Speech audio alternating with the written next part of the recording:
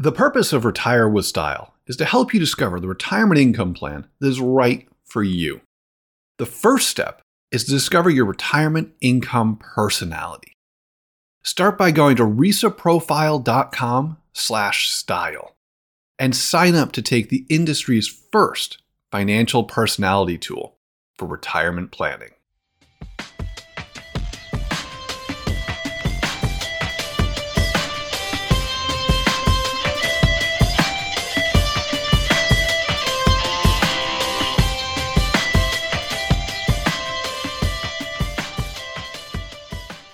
Red Sox or Yankees? Lakers or Celtics? Eagles or Cowboys? I hope you're enjoying my detailed sports knowledge. Well, today, Alex and Wade will be looking at another classic rivalry. Claim Social Security at 62 or 70? Let's find out what they have to say. Hello, everyone. Welcome to Retire with Style. I'm Alex, and I'm here with Wade Pfau. And today we're going to continue our Social Security arc, right, Wade? That's right, Alex. It's episode 2 on Social Security. And I know you're excited for this There one. we go. Riveted. Yeah, I think you were sharing beforehand. I don't know if I was meant to share with everyone, but you were having trouble staying awake during the last episode. So that's never a great sign. But why was that, Wade? Come on now. Surgery. And fast forward. Yeah, I had knees. We're recording this on a Friday. We did the last episode we recorded yesterday, Thursday, and we batched these, right? I was ready to And so on Monday we had I got tired of that game. And we always mess up anyways, right? And I had partial knee replacement on Monday. And I was still a little woozy on it yesterday, and I was telling Wade that it kind of slows me down in a good way because I usually run fast. So I was telling Wade I should have surgery before every podcast just to keep me, within normal limits of everyone else. That's right. And that was the reaction I got from Wade: silence. Yeah, but I know we have plenty of listeners who may have appreciated the bit of a less aggressive tone on your part for the episode. Less aggressive. Wow. A little bit of a respite. They got a little bit of a respite. That's right. But we're continuing the series today, and we're continuing to... We went through on last week's episode, we went through the 6 steps of claiming Social Security. One of them was just understanding the basic philosophies around claiming Social Security. And we indicated we'd just talk about that briefly last week because that's really going to be the theme of this week's episode. How to think about, just in a more general manner, not the claiming rules precisely other than the delay credits, but is it a good idea to wait towards closer to age 70 to claim Social Security? Or is it a good idea to claim it closer to age 62 potentially? And we'll just look at the arguments for and against, or when it may be appropriate to delay, when there are certain cases where it may be appropriate to claim sooner. Does that sound like a good agenda? I think that sounds, like I said, riveting. Wade, just in terms of level setting a little bit, what are the spread? What is the spread between people usually claiming early versus claiming late in ballpark terms? Not claiming late, but claiming later. Well, that's, one of the really a nice place to start. So thank you for teeing that up, is just the statistics about when people do claim and how we've seen a major shift in just the last 10 to 15 years. So it used to be, like what we would say is more than half the population claims Social Security at 62. And that was technically true until about 2009. So going all the way back to 1985 to 2009, it was always 50 to 60% of people are claiming at age 62. Then starting after that, it came down, and every year coming down more and more dramatically. Now, this is data that does take a bit longer to get updated. So the most recent data we have is for 2021 at this point. But by 2021, only 29% of the population is claiming at age 62, the earliest possible age. So it went from over 50% consistently for many years to dramatically drop and was down to 29%. Meanwhile, those who wait past their full retirement age, and still full retirement age is 66 and X number of months. So people who are waiting until 67, 68, 69, 70, that number was always hovering at somewhere close to 6% of the population. And it was still 6% in 2009, but then it started a trajectory up.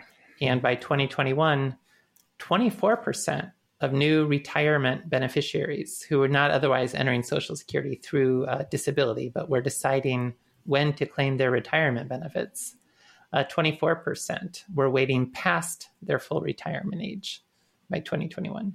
So it's a huge shift in how people are claiming Social Security that just really happened in a less than 15-year period since approximately 2010. What do you attribute it to? Like, obviously, it's what's the, I don't know, there's a silver bullet kind of thing, but what do you get the sense that started this sort of trend? I think it's partly due to education that people started learning about this, and just there hadn't really been a framework for thinking about things. But then suddenly the really hot topic in financial planning, especially retirement, was when should you claim Social Security? And there were a lot of people talking about this starting around that same time, around 2010. I talk about how Larry Kolikov's book on Social Security, not just when books are first released, of course, they get a bump and opportunities to be bestsellers. But his book, when it wasn't even a new release at one point, was number 3 on all of Amazon, not just number 3 in the retirement planning list, but the number 3 best-selling book on all of Amazon. And it was a book about how to claim Social Security. So I think people were learning more and more about the topic and realizing what we're going to talk about today, that I do tend to be generally in favor of people delaying, and we'll talk about why. And I think really that message is getting out there so that this is something more and more people understand. So you're telling me the great American novel is not Steinbeck's Grapes of Wrath, but it's how to get what's yours from Social Security. Social Security by Kolikov? Yes. And he's been a presidential candidate in the past, although not necessarily widely known, but he has been on the ballot. So he's getting that education. No, I did think you were going to, I thought you were going to give Jason a shout out here.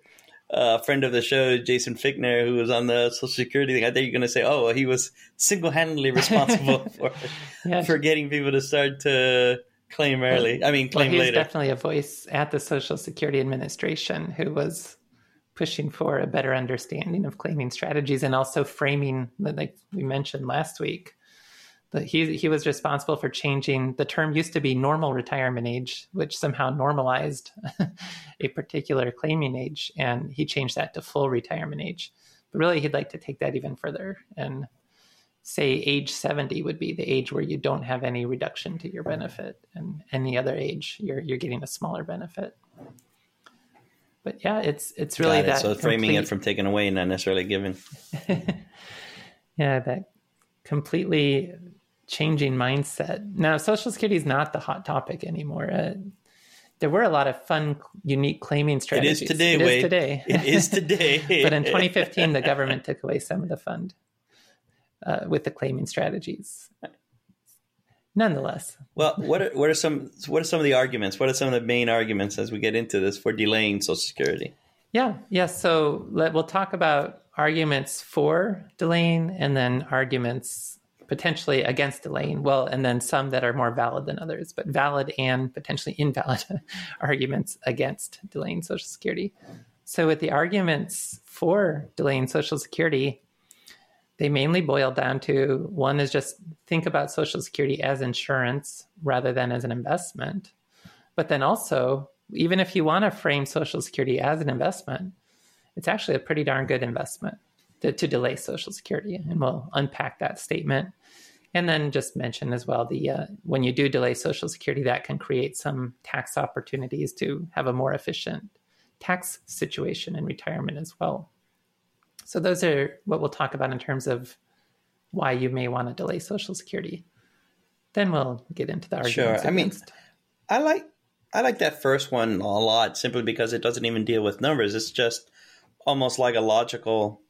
You go through a logical progression, and I'm a big fan of control things that you can control, and you continually try to make the right decisions based on that. And if you do that enough times, the probabilities are in your favor.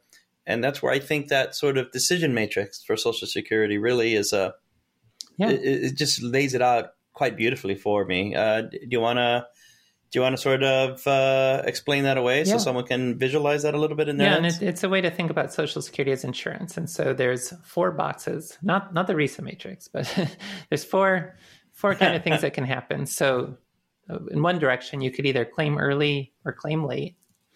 And in the other direction, you either experience a short retirement or a long retirement. Now, remember, when we talk about retirement planning, you generally need to plan for a long retirement. But these are just either you have a short retirement or a long retirement. So then we can walk through what happens in those 4 scenarios. If you claim early and then experience a short retirement, it worked out okay. Financially, if we're talking merely about the finances, of course. And not to be macabre here, but when you say short retirement, you mean die early. You pass away. You may make it to age 70 or something like that, rather than living to age 90 or beyond. But yeah, financially, it worked out if you claim early and then end up not living very long. Now, if you delay claiming and then end up not living very long, in hindsight, financially, you may have been able to leave a larger legacy had you claimed early. But because you didn't have to spend much money on your retirement, your beneficiaries are still going to be treated very well in either scenario. So there's really minimal harm done if you die early and claim late. And this is assuming there's no survivor and so forth. But that's important. And now if you think about valences, right? Positive valence, negative valence. Claim early, die early, hey, fine, no harm, nothing happened there.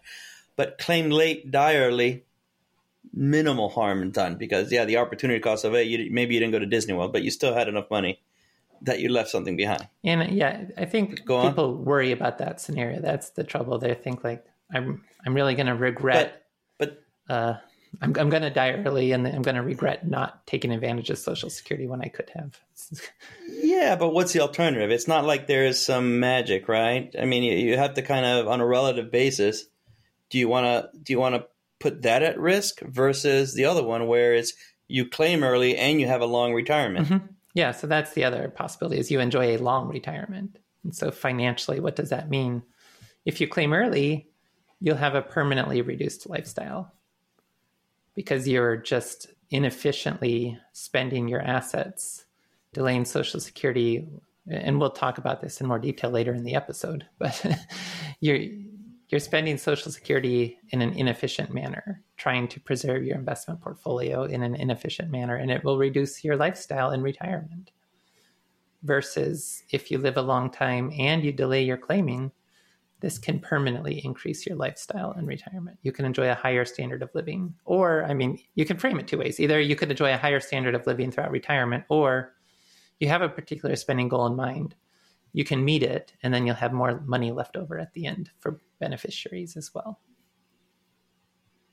And so that's where the real power comes, because it's, if you live a long time, financially, you're going to be much better off by delaying Social Security. Whereas if you don't live very long, there's minimal harm done by delaying Social Security. I think that's all everyone is different, right? In terms of their own personal hurdles. But to me, this sort of satisfies my sort of boxes that I need to check. It just, this one has a significantly stronger valence to err on the side of claiming late and experiencing a long retirement. And I'm not erring on the side, but I'd rather expose myself to that option than the counter. Mm-hmm. Yeah, and so the next step really is to further compound or expound upon, I should say, why you can have that permanently better lifestyle by delaying Social Security. And getting into that, we can first just comment on back to this idea of, do we treat Social Security as insurance or as an investment? And let's just talk a moment about why we should treat Social Security as insurance. And really, it's another name for it is social insurance. It's insurance, risk pooling done socially, done through like the government and so forth. And it's insurance. It's an inflation adjusted, which, to be clear, on the commercial market, like private non-government market, you cannot buy a CPI adjusted annuity currently in the United States since January 2020. That was when the last company offering them left the market. So Social Security is an inflation adjusted lifetime annuity backed by the US government, providing longevity protection, which is of more value to the extent that you're worried about outliving your money, providing inflation protection, providing protection against market volatility, and also providing these other type insurance benefits for spouses, for other family members, for survivor benefits, and so forth. So it is social insurance. That therefore, when we talk about when we frame Social Security as an investment, really, to be clear, we'll have that conversation in a moment. But to be clear, it's really not meant to be an investment. It's meant to be insurance. It's meant to protect you against a bad outcome, which is outliving your assets and living in poverty late in life. It's like any sort of, is it a good investment to buy homeowners insurance? Well, usually that investment, quote unquote, when it pay off, I'll pay these premiums and then hopefully nothing happens to the house so that you don't have to file a claim. But then when you don't need to file a claim, you say, oh, that was a bad investment. No, that's not the point. The point is it's insurance, because there could be a very expensive claim. And in that scenario, you're smoothing the risk across different possible outcomes. You've paid the premium so that you have that protection. You don't think of homeowners insurance as an investment. You think of it as insurance. And that's the same manner for Social Security. Does that sound okay to you, Alex? I think it's great. All right. I think it's great. Okay. Well then. Silence is golden. I'm trying to measure myself, man. I'm trying to measure myself. No, I mean, look, you know what came through my head when I'm listening to you? Blanchett, he loves talking about, you ask him about annuities and this and that, and he almost doesn't even get to talking about annuities until he makes sure that people understand that the first domino to fall needs to be optimally claiming Social Security, because in his view, it's the best pension money can buy. Yeah, and I say that too. That's actually part of the podcast. No, I agree very heavily that anyone thinking to purchase a commercial annuity, you cannot beat Social Security delay as a form of an annuity. So step one of any annuity strategy, if you're income protection or risk wrap, is to first delay Social Security. Yeah, get this part right. I mean, it's there for the taking. Mm-hmm. And then if you still need additional... Was that a good common way? There we go. If you need additional reliable income, then you can look to commercial annuities. But it would not be efficient to claim Social Security at 62 and buy an annuity at the same time. Yeah. Absolutely. All right. There we go. Now let's flip it. Okay. Now let's view it as an investment. Okay, so let's change to this idea of Social Security as an investment, which gets into, should I claim it early so that I can leverage my investment portfolio, not have to spend as much from my investment portfolio, with the idea that will leave me better off over the long term? Or should I delay Social Security, which if I'm retired means I'll have to spend some other investments more quickly, but is that justifiable, because then I'll have a much higher Social Security benefit in the future and won't have to spend for my investments so rapidly after that point? Or stated another way as well, we talked about last week, if I claim at 62 versus 70, so depending on your full retirement age, the age 70 benefit will be about 76 to 77% larger than if I claim at 62. How long would I need to live for this to pay off, in terms of I'll miss my age 62 benefit for 8 years, but then I get this 77% larger benefit for the rest of my life? And it does depend on the exact interest rate you assume to discount these benefits, these cash flows. But generally, your early 80s, around age 80 or your early 80s, you have to live that long for you to, quote unquote, benefit from the investment of delaying Social Security, for you to get an internal rate of return that's positive.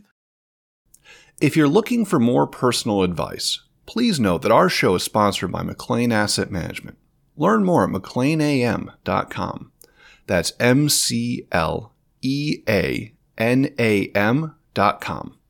McLean Asset Management is a wealth management firm where we help you design and implement the right retirement plan for you. Now, before you get to that, somebody could be listening, and you mentioned it in the last podcast, and this is where hopefully we'll have Jason on talking about it, but I don't want to entertain because someone could be listening thinking, well, that doesn't matter because we're not going to last that long. The government's going to bankrupt this before then. I don't. How should someone think about that? I personally, and I'll answer it, and then you can chime in. I don't think that's the way to think about it at all. I mean, deck chairs will be moved around. I mean, they always are, and I wouldn't sweat it like that. And it's more complicated, but I don't think you just sort of summarily say forget it because I'm gonna get it early because this thing's not going to be around when I'm 80 to even figure out the break even. Mm-hmm. I would try to disabuse anyone of that kind of thinking. Yeah, and let's put a pin in that. And yeah, that's a great statement for now. But actually, our whole next episode is going to be on this particular topic of the status of the Social Security Trust Fund and potential Social Security reform options. And should you be worried that Social Security is going to disappear at some point? But with the answer that I think you're agreeing, that I would agree with as well, is no, Social Security is not going to disappear. Ultimately, there may be some benefit cut, but it's not going to overturn the discussion we are having right now about whether it's worthwhile to delay Social Security. So by extension, it's then worthwhile to think about the long term when that break even is. Mm-hmm. 80s may seem like a long time away, but it's not really. It's below normal life expectancy at this point. Life expectancies now for people in their 60s are going to be in the late 80s. And so that's the age where you have a 50% chance of living beyond that. So already, not even getting into anything else, you've got a better than 50% chance of benefiting from delaying Social Security because you have a better than 50% chance of living to the age where it pays off to delay Social Security. So if you're gambling in that regard, the odds are in favor of delay just because you're more likely to benefit from delay than to not benefit from delay. Completely aside from our earlier conversation around that short retirement, it not being a financial catastrophe if you delay Social Security anyway. But also that break-even age concept people start framing it. They start to worry, I'm not going to live to the break-even age, and therefore I better claim Social Security. And again, what we're saying is, of course, there is a percentage of the population who won't live to the break-even age, but it's going to be less than 50%. And especially if you're a healthier individual or if you're the high earner in a couple whose spouse will benefit from the survivor's benefit, then it's a much greater than 50% chance that you'll benefit from delaying. And I don't know the numbers off the top of my head, Wade, but I'm willing to bet if you don't have a chronic illness by the time you're in your mid-60s, it's probably, the odds are in your favor. Mm-hmm. Yes. And if you're a non-smoker and if you're in reasonable health and if you don't have any chronic issues. Now, of course, we never know. Accidents happen sometimes. But if we're just purely talking about the odds, not even related to the impact of these different odds, but just the odds, you've got a better than average shot at beating that break-even age and benefiting from delaying Social Security. So don't kind of get caught up in this idea of it's somehow I'm going to miss out or regret delaying Social Security because I won't live to enjoy it. And it's not that you then have to sacrifice your lifestyle by delaying Social Security. It's okay to go ahead and spend other investments more quickly because your Social Security benefits will be so much higher in the future. Now, that being said, and I'm kind of looking through the notes here because we just talked about a bunch of things here. So looking ahead here. So, a little bit more color on that idea of you have a better than 50% chance of delaying Social Security, having that pay off for you. Because the system, the delay credits, that idea of as I delay Social Security, I'll get a higher subsequent benefit, that was designed to be, quote unquote, actuarially fair in 1983. That's when the current rules were designed. People today are living much longer than they were in 1983. And it was also really designed for single individuals. So if you're the high earner in a couple, it's very easy for the longest living member of that couple to live past how old the high earner would have been at their break-even age. So what you mean by that is when the government was pricing out the increases and the amount to give you and so forth, it was literally based on what the neutral number would have been on 1983 life expectancy, inflation, et cetera, et cetera. That has changed markedly since then, hence why it's such a good deal, quote unquote, to delay. Yeah, that in 1983, if you were going to live to your life expectancy, it wouldn't matter which age you claimed because you'd always get the same amount of lifetime benefits. So it was kind of a 50% chance that you live past your life expectancy. So a 50% chance of benefiting from delaying Social Security as a single person in 1983. But now, because people are living quite a bit longer than they were in 1983, it's no longer fair. It's better than fair for you as the individual. You have a much better than 50% chance of living past the age you need to for that to be a fair bet. So you have more than a 50% chance of benefiting from delay. The other aspect of that, too, is interest rates. In 1983, interest rates were a lot higher, and in particular, what really matters are real interest rates. Now, TIPS had not been created yet in 1983. Real interest rates could only be estimated, but the 1983 reforms, those delay credits that were created, were based on an assumed 2.9% real interest rate. Today, TIPS yields, long-term TIPS yields, as of the time of this recording, are somewhere in the ballpark of 1.4 to 1.5% real. So interest rates are lower today than assumed by the delay factors. What that really means is, in 1983, if you were going to live to your life expectancy, the decision to delay was based on earning a 2.9% real return. It's harder today to earn a 2.9% real return than it was in 1983. You have to take investment risk today to earn a 2.9% return, because if you use TIPS, you're not getting anywhere close to the 2.9% real return. Well, but then I would add a caveat, right? 2.9% return with a zero standard deviation. Yeah. Real return, but with effectively no volatility. Right. Well, there's no investment volatility. There's just the volatility around your Yeah. That's what I'm getting at. And so if you're thinking, I can get that in stocks, well, you only have so many number of years to get that, and you have a path that it has to be extremely smooth that you most likely will not be able to match. Mm-hmm. Yeah. So 2.9% is not a high number for stocks to beat, but it is definitely a tough number for bonds to beat at the present. And with stocks, if there's going to be a decent probability that you're over this 8-year window we're talking about, stocks don't always outperform a 2.9% real return over different 8-year windows. So you may not pay, and plus you're taking a great deal of risk too. With that. Yeah, that's what I'm trying to get at. Yeah, they're not equivalent. The stock market is not equivalent to Social Security. Social Security is that riskless. And it was 2.9% if I lived to my life expectancy from 1983.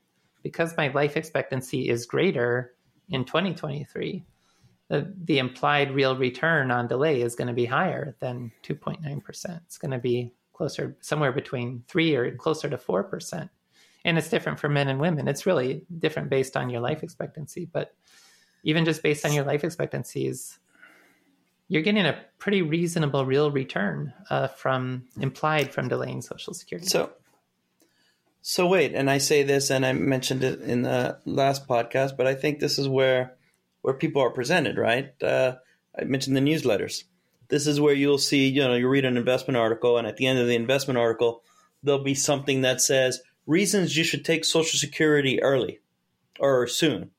And one of the reasons is exactly this. They'll say, if you take it early, you have your cash in hand.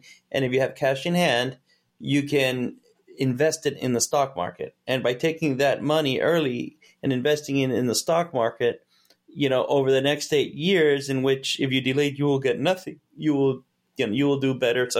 You will do better XYZ because your investment acumen is, bar none kind of thing.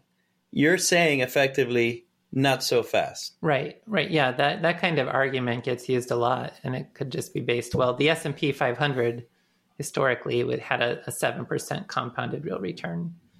And so you could translate that argument to say, yeah, why don't I just take Social Security early, and then I'll have this money in the stock market, quote unquote, investing my benefits, or really what it just means is not taking money out of my investments. But then my investments will grow at 7% real. So there's kind of this quote unquote arbitrage opportunity. I can borrow at the 2.9% real and earn a 7% real. Well, that doesn't consider the fact that stocks are volatile and you're not promised a 7% real return, especially over the relatively short time horizons needed for this to pay off for your retirement. Yeah, I think the time horizon is short. Plus, at a certain point, you start asking yourself, what's the context of all of this? Why are you doing this? If this is for retirement income, I don't think you need to take that risk. Yeah. I mean, if you're at the stage where you're retiring and you find yourself needing to take that risk, there's probably other issues that have sort of bubbled up that need to be addressed as well. Right. And if we're back to also just this whole idea of Social Security is the key form of reliable income that most American households will have as part of their retirement.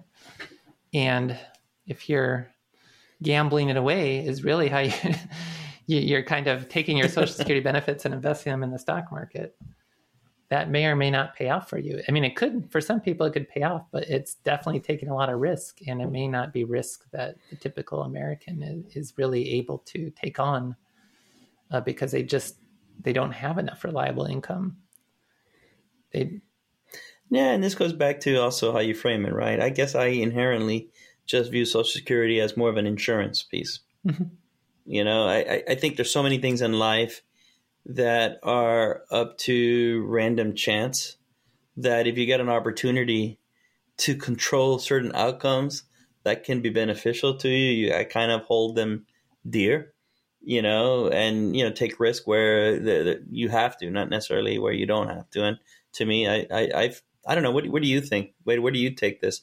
I naturally view it as insurance, a risk-off kind of thing for essential expenses. Yeah, I do as well. I like to have Social Security framed as insurance. And what we're really just getting into now is even if you wanted to frame it as an investment, I would argue that it's a pretty darn good investment as well to delay Social Security. No, I know. I just wanted to get just personally. What do you think? Yeah, it's longevity protection. And to really then just summarize what we've been talking about with this longevity. So again, these delay credits were designed with 1983 longevity in mind. What we didn't mention, but worth emphasizing, of course, they were designed for the average Social Security beneficiary. But we know that there's a lot of correlations between different socioeconomic characteristics and longevity. And so the type of person who actually listens to Retire with Style probably has other characteristics that are correlated with living longer than the average American. And so that's just another example of where the odds of you as a listener living beyond those break-even ages is even higher than for the general population. And also... There's self-selection bias. Yeah. And then also just, I did mention this point, but to emphasize it again, for a couple, the high earner, their benefit lasts for the joint lifetime of the couple. If the high earner lives the longest, it's just their retirement benefit. If the spouse outlives the high earner, then that benefit becomes a survivor benefit. And especially if the high earner in the couple is the older individual in the household, that benefit could last for years. It's not when the high earner dies, it's when the last surviving member of that couple dies. So even just consider the high earner, say they're 10 years older than their spouse lives to age 90. Maybe the high earner died at 75, but the high earner's benefit then lasted until the high earner would have been 100, because it lasted until the spouse died who was 90, but 10 years younger than the high earner. Well, by having that benefit paid for those 30 years until that high earner would have turned 100, that's incredible. That you're getting so much more out of Social Security by delaying. And that's really the way that a couple needs to frame the problem. It's not what is just my personal longevity, but what is the joint longevity of myself and my partner or spouse. And how old would the high earner have been when the last person in that couple passes away?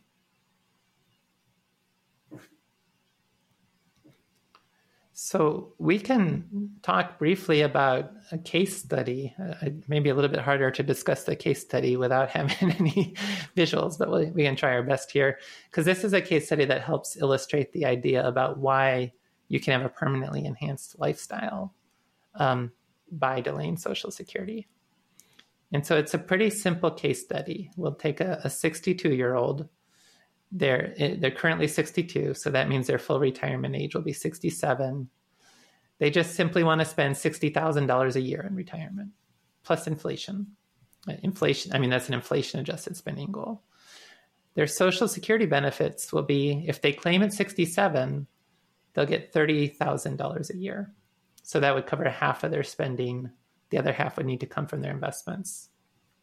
If they claim at 62, the early claiming reductions, they only get 70% of their primary insurance amount. They would get $21,000 a year. And this is all inflation adjusted. If they wait until 70, those delay credits past full retirement age, they get 24% more. That's $37,200. So a simple example, it's a single person, they're 62, want to spend $60,000 a year plus inflation. They have to make a decision on Social Security, and they also have an investment portfolio that's worth $866,000 at the present. And we're just going to look at... Very specifically. Yes. And that's to get nice, cool withdrawal rate numbers. No, I'm messing with you. We're going to look at claiming at 62 versus 70, basically. So if they claim at 62, Social Security is going to give them $21,000 a year plus inflation. I'll stop saying plus inflation on everything. Whenever I say a monetary value, it's always inflation adjusted. So Social Security gives $21,000 a year. That means they need to take the other $39,000 from their portfolio. If they wait until 70, they have to take $60,000 from their portfolio each year for 8 years until they reach 70. Then after 70, Social Security provides $37,200, and they need to take the other $22,800 from their portfolio. Okay, so that being said, going back to the age 62 claiming, $21,000 from Social Security, $39,000 from the portfolio. They had $866,000. $39,000 divided by $866,000. They have to use a 4.5% withdrawal rate to meet their spending goal. And we're not getting into any sort of conversation around what's a safe withdrawal rate. The point is, if your withdrawal rate is lower, you have a better shot at retirement success than if your withdrawal rate is higher.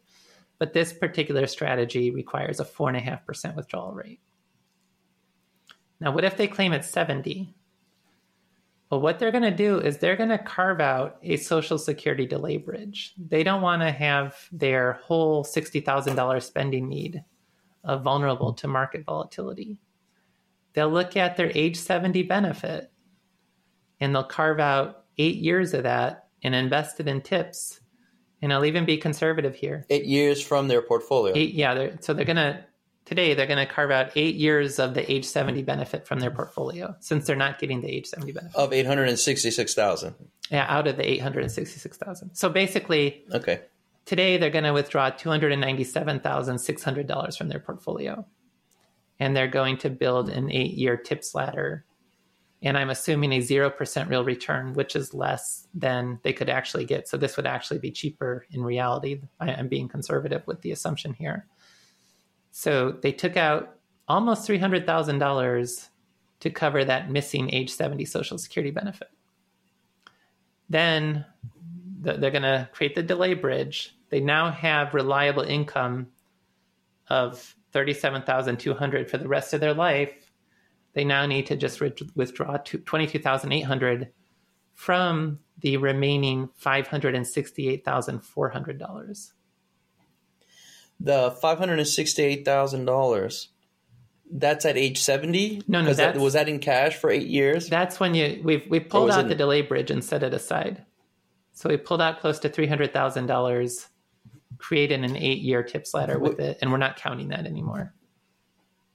Okay, and how are you counting the 568? Well, that's just what's left. That's just after they curved out. It becomes a I know, but it's not invested until. No, it's still invested. It's in cash. It's their remaining investment portfolio. Okay.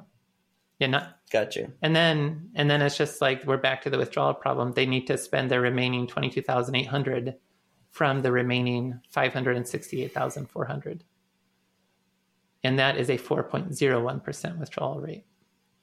Because the increase in the Social Security benefit from delaying more than makes up from the distribution of the portfolio.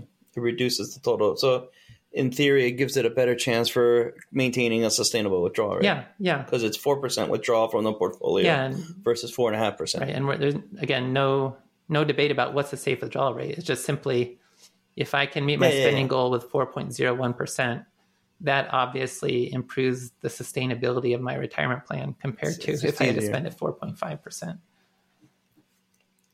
And so then that's by delaying Social Security and by building a conservative Social Security delay bridge, even assuming a 0% real rate of return, I can reduce the withdrawal rate needed from my investment portfolio to cover the rest of my spending goal. So either what that means is if I simply spend at a lower withdrawal rate, I'm going to have a bigger legacy at the end. Alternatively, if I wanted to still use a 4.5% withdrawal rate to have the same risk of portfolio depletion, I get to spend and enjoy more spending in retirement. It ends up being about 5% more total spending. It's more than 5% from the portfolio, but Social Security is still the same. So 5% more lifetime spending with the same amount of risk of portfolio depletion. So permanently enhanced lifestyle. 5% may not sound like a lot, but it is what it is. No, I mean, at this level, this is where everything counts in large amounts. So, and then, and one other point to mention too. Plus, you could still deplete your investments. You might run out of money, but if that happens, it's less catastrophic because you now have, like, if I claimed at 62 and deplete my investments, I only get to spend $21,000 a year after that. If I claim at 70 and then later deplete my investments, I get to spend 77% more at the $37,200 per year for the rest of my life. So less risk of depleting my investments. Plus, even in the unfortunate scenario where I deplete my investments, I have a much higher remaining lifestyle because I have much more from Social Security still in that scenario. Yeah, and even if you view it from a Monte Carlo standpoint, I'm sure if you're on the Monte Carlo, what you're going to recognize is you can spend more with the same probability of failure. Mm-hmm. Yeah, that's where if you increase the withdrawal rate to just enjoy the higher lifestyle, you get to spend more with the same probability of failure. Plus, when you do fail, same probability of failure, but when you do fail, you have 77% more to spend after that because your Social Security benefit is larger. Oh, yeah. The delta was larger, so you were getting a higher monthly. Mm-hmm. So that's the so I mean, it's hard not to lifestyle that we're talking about. Curious if you should be looking at a Roth conversion or what a Roth conversion even is? Head over to McLeanAM.com/Roth to get McLean's free ebook, Is a Roth Conversion Right for You? And learn about when you might want to do a Roth conversion and when you might not. Just head over to mcleanam.com/Roth to download your free ebook today. And the other just kind of angle on all this is if you delay Social Security, the implied return you're getting on your cash flows, because we're talking about cash flows here. What's the quote unquote return from delaying Social Security? Well, the benefits I give up are like making an investment. And then that investment, by providing 77% more spending power after that, I'm getting cash flows from that investment. So every cash flow I receive improves my rate of return. How long does it take for those rates of return to start looking attractive? And so using these same numbers where it was primary insurance amount, $30,000 a year, $2,500 a month. If I claim at 62, $21,000. If I wait till 70, $37,200 of benefits. So if I wait until 70, I give up $21,000 a year for 8 years.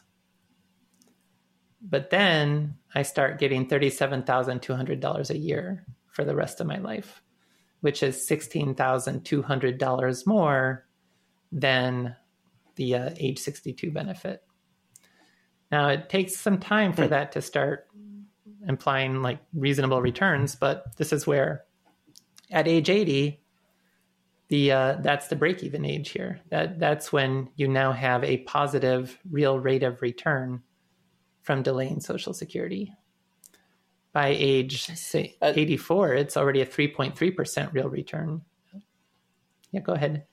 Yeah, no, I think it's. I mean, the other way to look at it even is kind of what I said earlier. The best sort of pension money could buy, because if you were gonna take that difference, which is if you left $168,000 on the table, right, and you use that to buy an annuity, you wouldn't be able to get the same payout that you would be from delaying. And that's another way to frame it too. But yeah, I mean, just let's talk about that also. But let me just mention, like, say if you live to 95, you're getting an implied 6.1% real return from delaying Social Security, which is competitive with the stock market.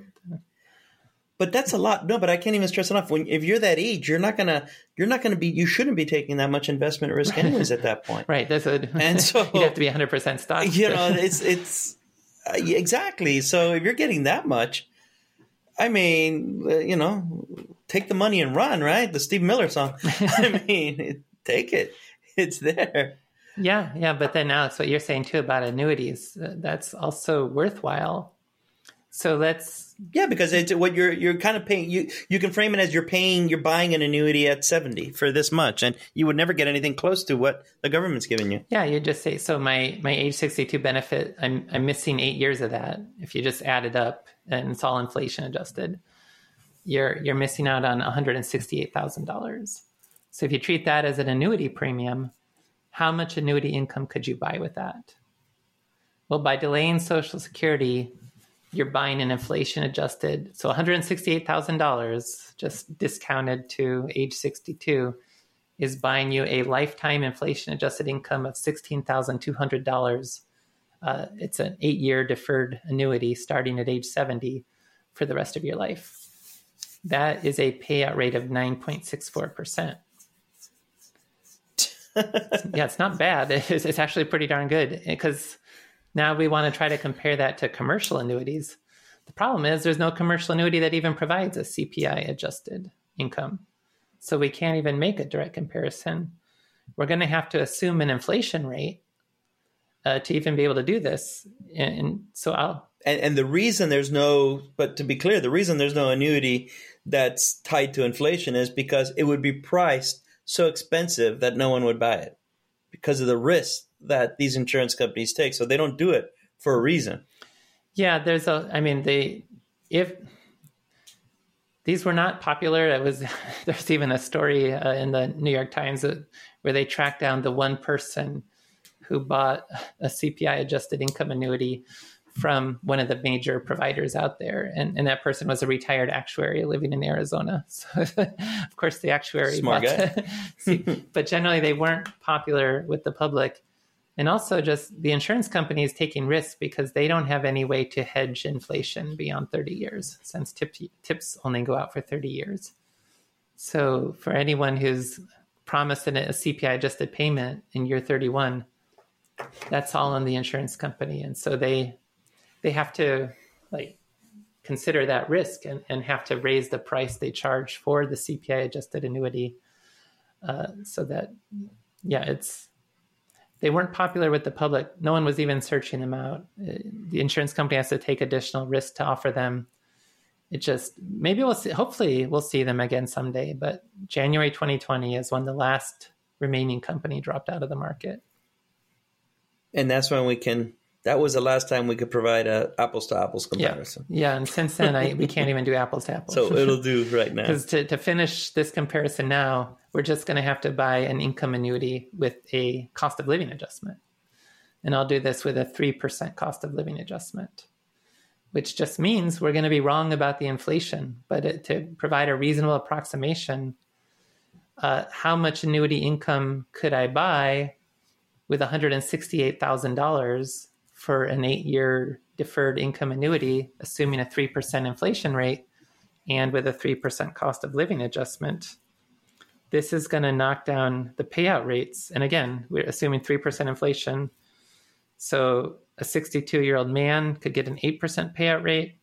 A 62-year-old woman could get a 7.18% payout rate. And then for a couple, both age 62, joint 100%, the equivalent of the survivor's benefit from Social Security. So 100% survivor's benefit for a joint annuity, that would be a 5.92% payout rate, all at the start of this year. And that's when I ran these numbers. Right. But all of these are significantly less than the annuity. Than the 9.64% implied by Social Security.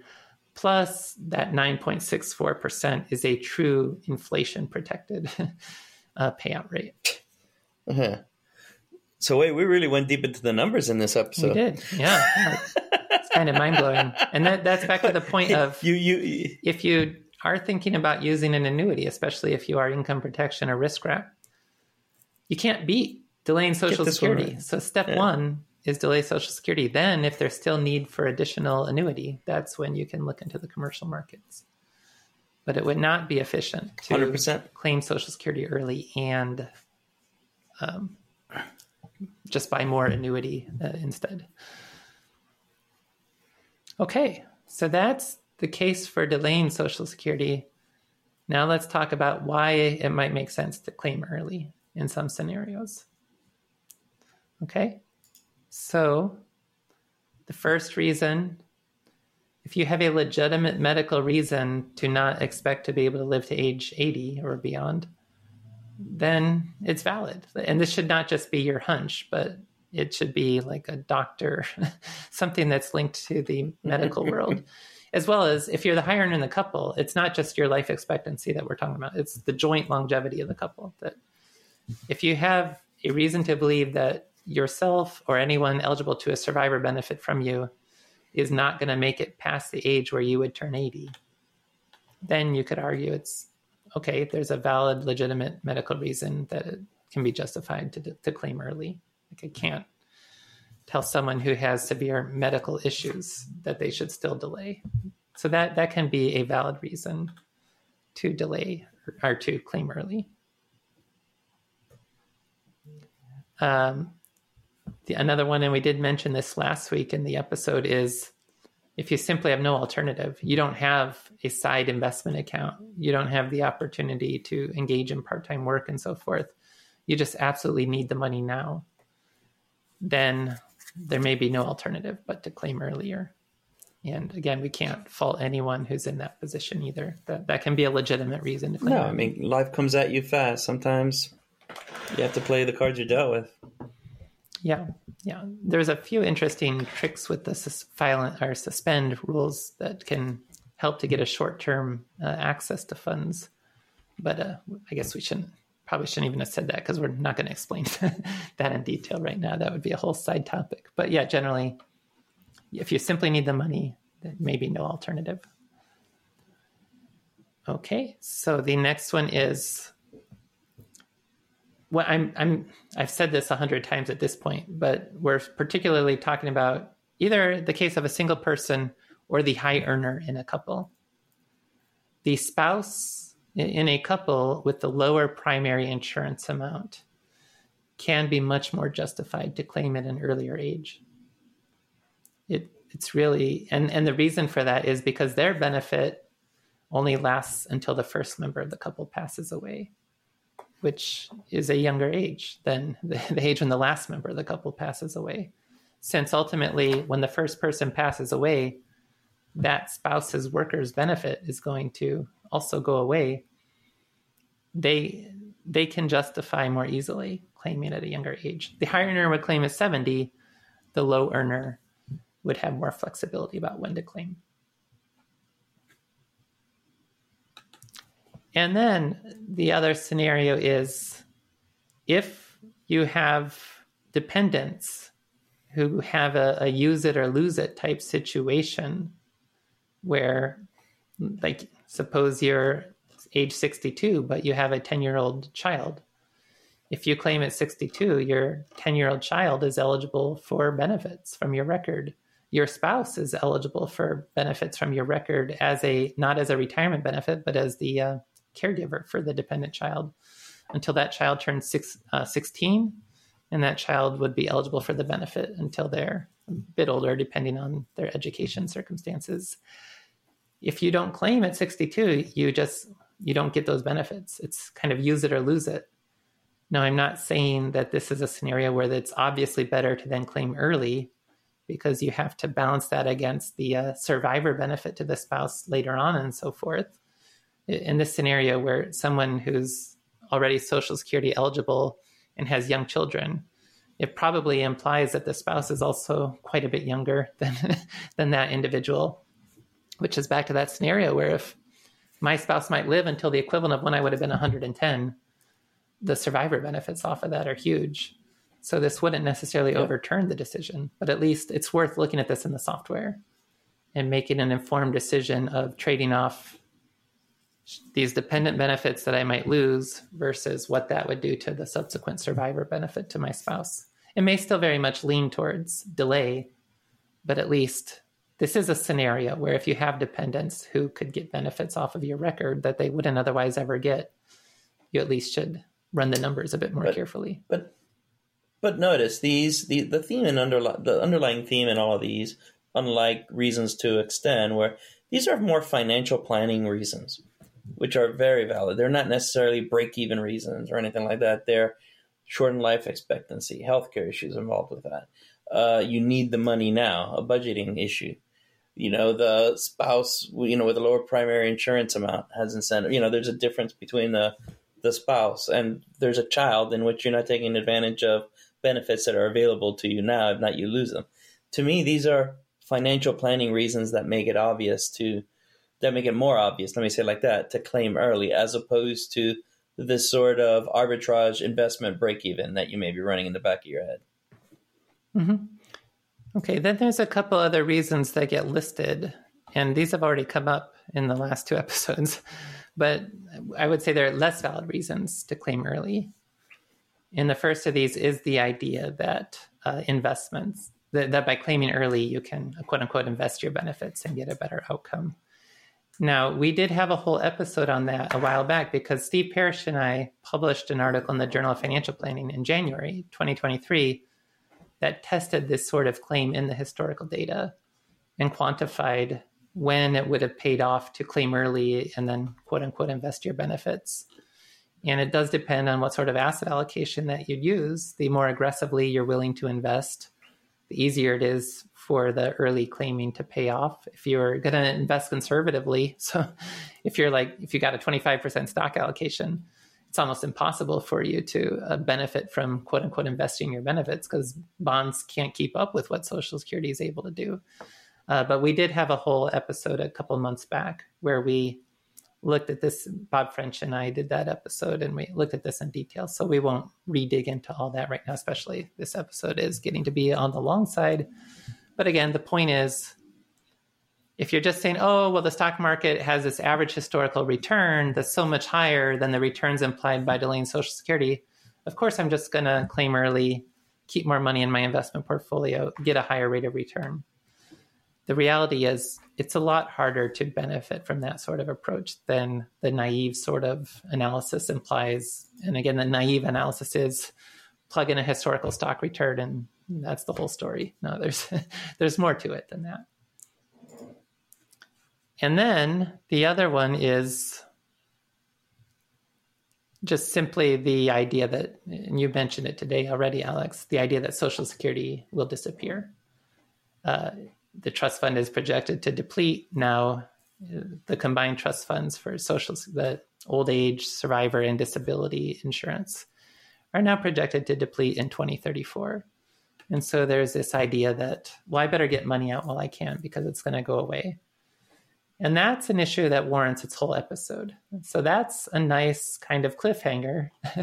Our next episode in the Social Security arc will be about the history of Social Security and potential reform options. And in that regard, the future of Social Security and whether or not it's a valid kind of idea that I better claim Social Security now because otherwise I'm not going to get anything out of Social Security.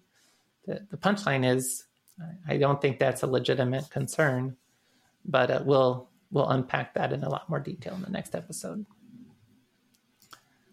All right, man. Right. Yeah, we're getting long today, so we should wrap things up. But... Well, no, I mean, look, it's one of these numbers-driven episodes, which is good. We got you back in your element, right. Wade. No, it was awesome. All right. Well, thank you, everyone. We'll catch you next week when we talk about the Social Security and the end is nigh. Okay. Thanks, everyone. All right. Bye now. Wade and Alex are both principals in McLean Asset Management and Retirement Researcher. Both are SEC-registered investment advisors located in Tysons, Virginia. The opinions expressed in this program are for general informational and educational purposes only and are not intended to provide specific advice or recommendations for any individual or on any specific securities. To determine which investments may be appropriate for you, consult your financial advisor. All investing comes with a risk, including risk of loss. Past performance does not guarantee future results.